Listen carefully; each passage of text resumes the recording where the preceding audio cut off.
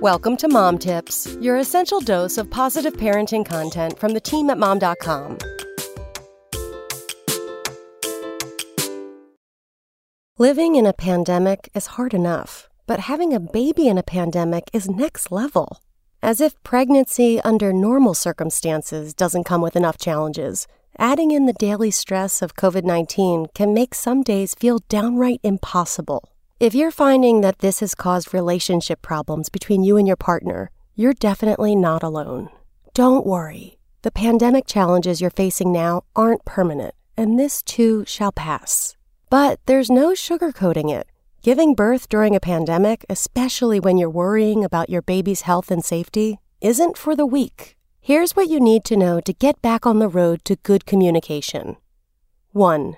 Make open communication a priority. So many relationship issues can be solved by communicating, so make it a goal to be able to speak openly with your partner. 2.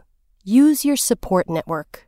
Make use of those around you who you trust when you need to vent or ask for advice, or even enlist the help of a therapist. 3. Be proactive about your health.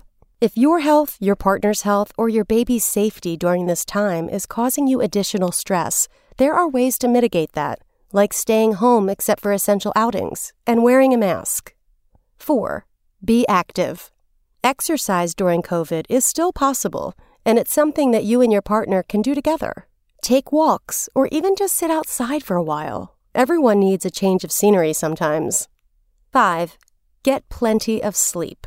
That can be hard, especially toward the end of pregnancy, but making sure you've gotten enough sleep, at least 8 hours if possible, can have a huge impact on your mood. 6. Know how to ask for help. Whether you're pregnant or have recently given birth, accept the help you're offered, and don't be afraid to reach out to those who love you and ask them for a little assistance, even if it's just picking up your groceries or dropping off some coffee. You shouldn't have to do it all alone, and your partner deserves a break too. Come back tomorrow for more mom tips.